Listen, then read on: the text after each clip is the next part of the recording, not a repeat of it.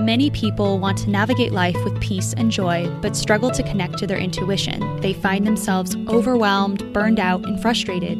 My name is Francesca Phillips, and I'm obsessed with spirituality and psychology and how the two can intersect to help you live a successful and intuitive life. I believe each of us can accomplish amazing things through balance and healthy habits instead of burnout. Consider this your go-to resource for where spiritual wellness and mindful productivity meets practical wisdom. If you're craving positivity and want to know how to find the answers within, instead of searching endlessly without, then you're in the right place. Get ready to feel supported and inspired. This is the Good Space Podcast.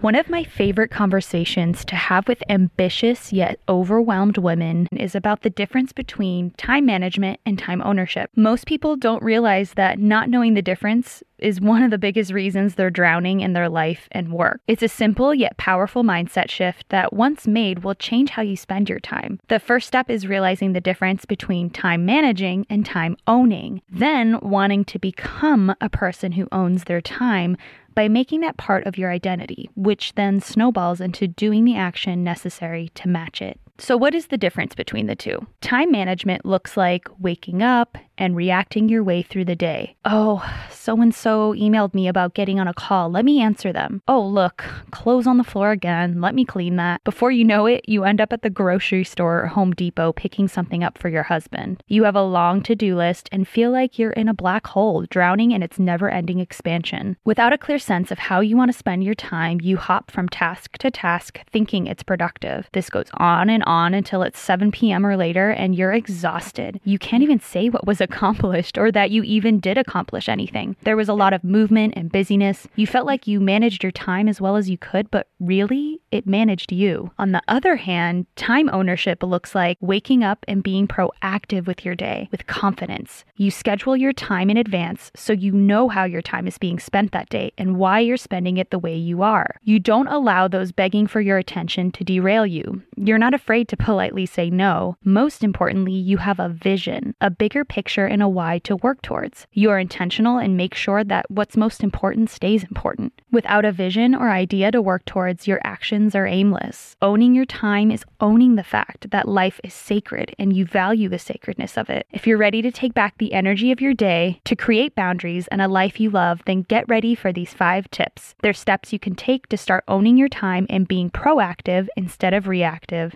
Step number 1 is create your boundaries. A great way to start with boundaries is by creating anchor habits, which give you a sense of stability. The first one I recommend starting right now is a morning routine. Before I started my own, I struggled to wake up in the mornings. Without a sense of purpose, I felt aimless, frustrated, and hopeless. And don't think circumstances are to blame for a misalignment with your purpose. I felt these emotions when I had just moved to Europe, didn't have to work, and could literally do anything I wanted to all day. A morning routine changed everything in my life. After a week, my energy shifted. I felt motivated and inspired. I woke up with excitement for what I could create, which ultimately led me to where I am right now. It's continued to serve me through emotional hardships, a move back to the States, and my creative endeavors. This could be and probably will be its own episode, but for now, I'll leave it there. Other anchor habits I suggest for creating boundaries are a scheduled lunch hour, scheduled workouts at least twice a week, and a wind down practice for deep sleep. When you have anchor habits that happen at the same time every day, you feel a sense of security and calm. They satiate the ego's desire to have routine, which allows you to slip into the flow stream of your day. Another way to look at these anchor habits is they teach you to trust in yourself. When you know that you can handle your day, that you can own your time, that you can be purposeful, you begin to have confidence and trust yourself in other things in your life. So it really is just the starter kit for confidence in your life and a really great way to start small and do something manageable and free and flexible, something that really supports you. So I cannot say enough how much these habits have helped me grow to bigger things. There's one more boundary that I want to talk about that's crucial and a tough one for most people. But if you want to make lasting momentum in whatever you're creating, you need to promise me that you'll follow it. And that is allow one personal life task a day during work hours and do it preferably during lunch. Want to load the dishwasher? Great. That's your one thing. Everything else must wait until after work, just like your friends who work in an office. They have to wait until they're home. Once you schedule these habits into your weekly calendar, let everyone in your life know. That way they can support you, but also know they can't expect you to be available every second of the day. You're going places, my friend, and you need to make sure that people understand that you have a reason and a purpose to your time. Step number 2 is know where you're going this year and what the next 90 days look like. This goes back to having a vision. Why are you spending your time the way you are? It's like trying to save money without checking in on your spending habits. You need a way to guide what your actions are building towards. What result would you love to see at the end of 90 days? It can be something like bringing in an extra $20K for your business, or working out at least 2 times a week, or having a solid workflow, one that inspires joy in your remote job. If you aren't sure what you want, then use your morning routine as a time to meditate. Ask your intuition. Visualize feeling really good in 90 days. What do you see or feel? The answer you seek is already within you. Now, the goal of thinking a year ahead isn't to lock you into some goal or vision or to be like, oh, this is the way you have to do things. It really is just to check in with yourself and your intuition and ask yourself what would feel really great at the end of the year.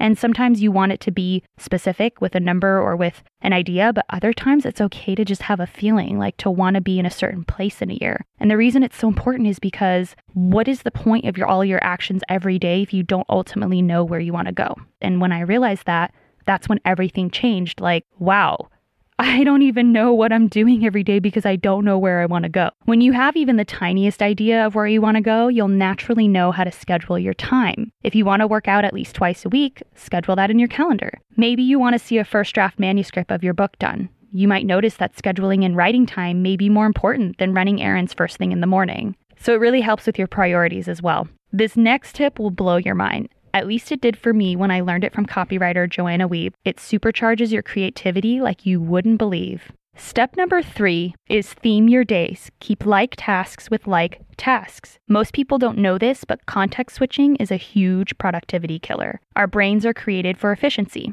Switching between emails to writing, then errands to a work call, instant productivity killer. It takes at least 20 minutes to get into the flow of a new type of task. Moving forward, make every day of the week a certain theme and stick to it. For example, 2 of my business days are client days. I own a copywriting business in addition to the Good Space, and on those 2 client days, only client work gets done. 1 day is set aside for marketing and business development, and that's where social media and marketing planning happens. That's where I reach out to potential clients and just develop business. And another day is strictly for content writing. Then there's a freedom day reserved for admin stuff like expenses and hiring a VA. Sometimes I go through courses I'm taking. It just depends. If a client emails me to schedule a call, I only give them options on my client days. If a blog post idea pops in my head during my marketing day, I write it down and I keep working. This feels counterintuitive and scary for a lot of people. I've had multiple clients resist this hard. They felt like they were losing their freedom,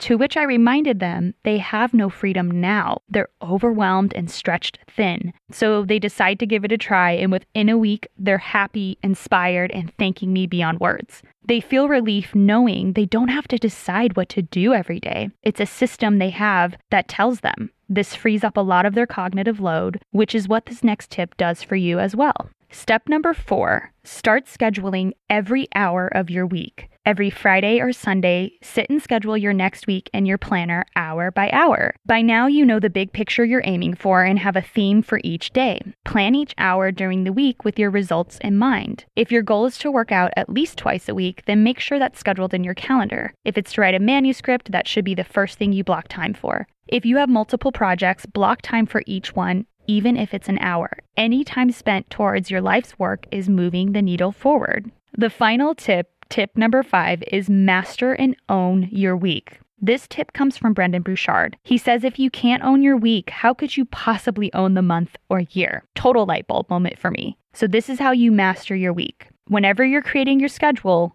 ask yourself, what results do I want to see by 5 p.m. on Friday? Write it down and then block in time for each project you want to progress in. So whatever it is that you want to complete by 5 p.m. on Friday, make it happen by scheduling in what is necessary to achieve it. The goal isn't to get everything done at once in any project that you're completing. It's to chip away and create momentum. That's how you avoid burnout, is when you do a steady pace and you plan ahead, think ahead, do it strategically. You don't just throw your time to the wind. You are purposeful, mindful, and intentional. And by knowing what you want to get done by 5 p.m. on Friday, you don't have to feel guilty for anything else outside of those goals. And remember, nothing great or lasting happens in one sitting. I know that I'm telling this as much to myself as I am to you, but it's definitely a continual theme that I'm learning in my life, and I hope that it helps you as well. Feel great knowing that you spent even an hour or 30 minutes on something. There's a lot to be said for that. And a lot of people that you look up to and admire, they did the same thing. They didn't just create what they created in one day. They did it over time, gradually. And the key is having these systems in place, because resistance will show up all the time. It will show up every day, it will show up every second, and that's usually the difference between someone who continues and completes and becomes successful in their art, is because even when resistance shows up, they still show up themselves and they don't let it stop them from working. I wanted to read a quick quote and give you some thoughts. This one's from Eckhart Tolle. An enlarged image of yourself or a vision of yourself having this or that are all static goals and therefore don't empower you. I really love this quote because it reminds me that when I do have visions or goals, that I want to make sure they come from within, that they come from my intuition, that they come from a place of centeredness and authenticity. And there's a way to do both. But just know that whenever you feel frustrated or stressed because you think you have to have a certain outcome or goal or number to hit, just remember that they don't empower you when you hold yourself to that. Just let yourself feel and be and embrace the emotions that are within you. And if you feel like something is not right for today, just let it flow and be okay with that, and all will work for your highest good no matter what. Now it's time for an affirmation. I am a professional. I embrace professional habits. I work like a professional, and I commit like a professional. Doing so allows me to carry out my most important soul-evolving work. All right, I really hope that you enjoyed this first episode. I'm going to just review again the steps. Step number 1, create your boundaries. Step 2, know where you're going this year and what the next 90 days look like. Step 3, theme your days. Keep like tasks with like tasks. Step 4, start scheduling every hour of your week. And step 5, master and own your week, because if you don't, how could you master your month or year? I hope you enjoyed that episode, and if you really liked it, make sure you subscribe, give us a review, let us know your thoughts, and a new one should be dropping next week. We'll see you then.